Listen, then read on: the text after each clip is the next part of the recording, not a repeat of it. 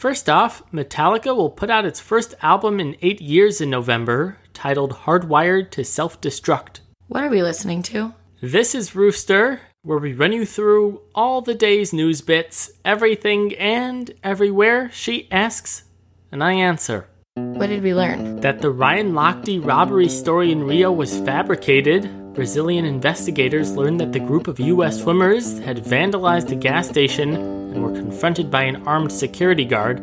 They then lied to police about what happened. What else? Rio police are still investigating the incident, and Lochte and Jimmy Feigen could be charged. And the United States Olympic Committee gave an apology to Rio and called the swimmers' behavior unacceptable. What's going to be different? The Justice Department announced that it'll discontinue the use of private prisons for federal inmates after a report found that they're less effective and less safe. What was under investigation? The police killing of Chicago teen Laquan McDonald. The police department recommended that 7 officers be fired. Whose day sucked? Gawker readers. Following the sale of Gawker Media to Univision, the flagship site will stop publishing next week. Founder Nick Denton won't be part of the new operation. Who's going to need new business cards? Philippe Dauman, the CEO of Viacom, resigned as the company reached a settlement with the Redstone family.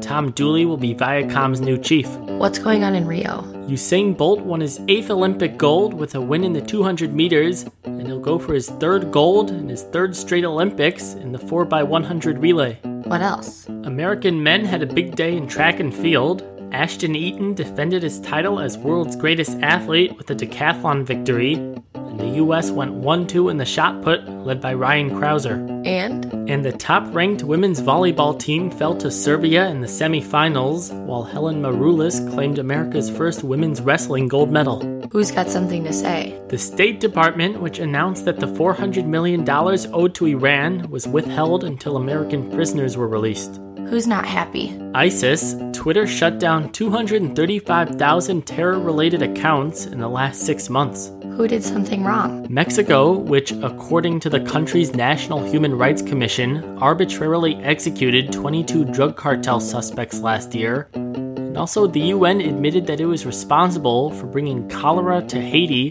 which spurred an outbreak in 2010. What about election stuff?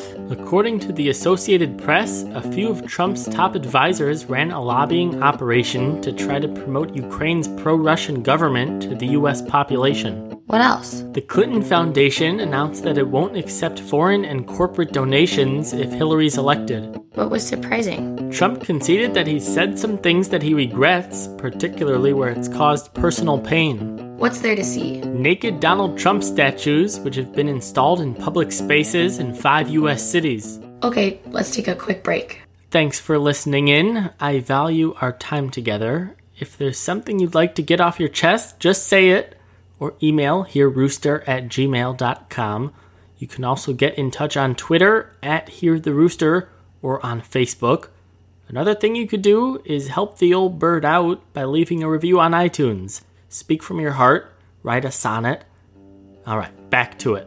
What's going on with the technologies? Twitter introduced its quality filter to make it so suspicious accounts can't harass you. They're also letting users decide which types of notifications they can see, a feature previously only available to verified users. What else? The New York Times is shutting down its NYT Now app because it was no longer necessary given its other digital platforms. And the U.S. Federal Reserve launched a Facebook page. What happened in court?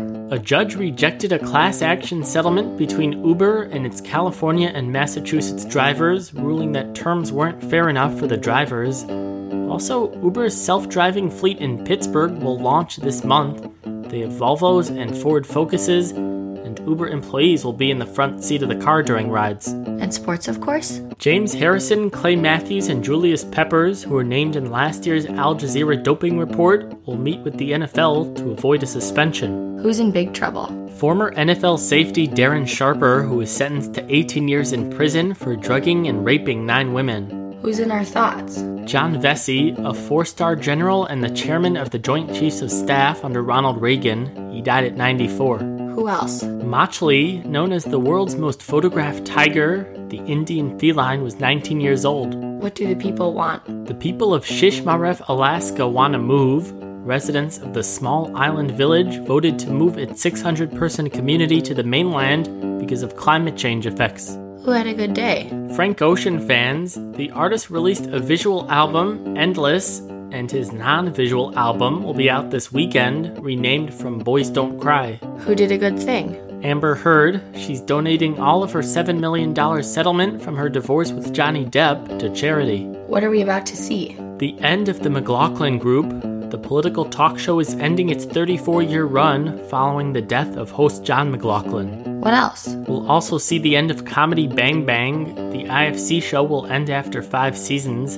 And Amy Schumer clarified that her Comedy Central series isn't ending, but that season 5 won't be happening anytime soon. Who's life getting better for? Harry Potter fans, J.K. Rowling announced that she'll put out a series of ebooks called Short Stories from Hogwarts. Is that it? Yeah, that's it.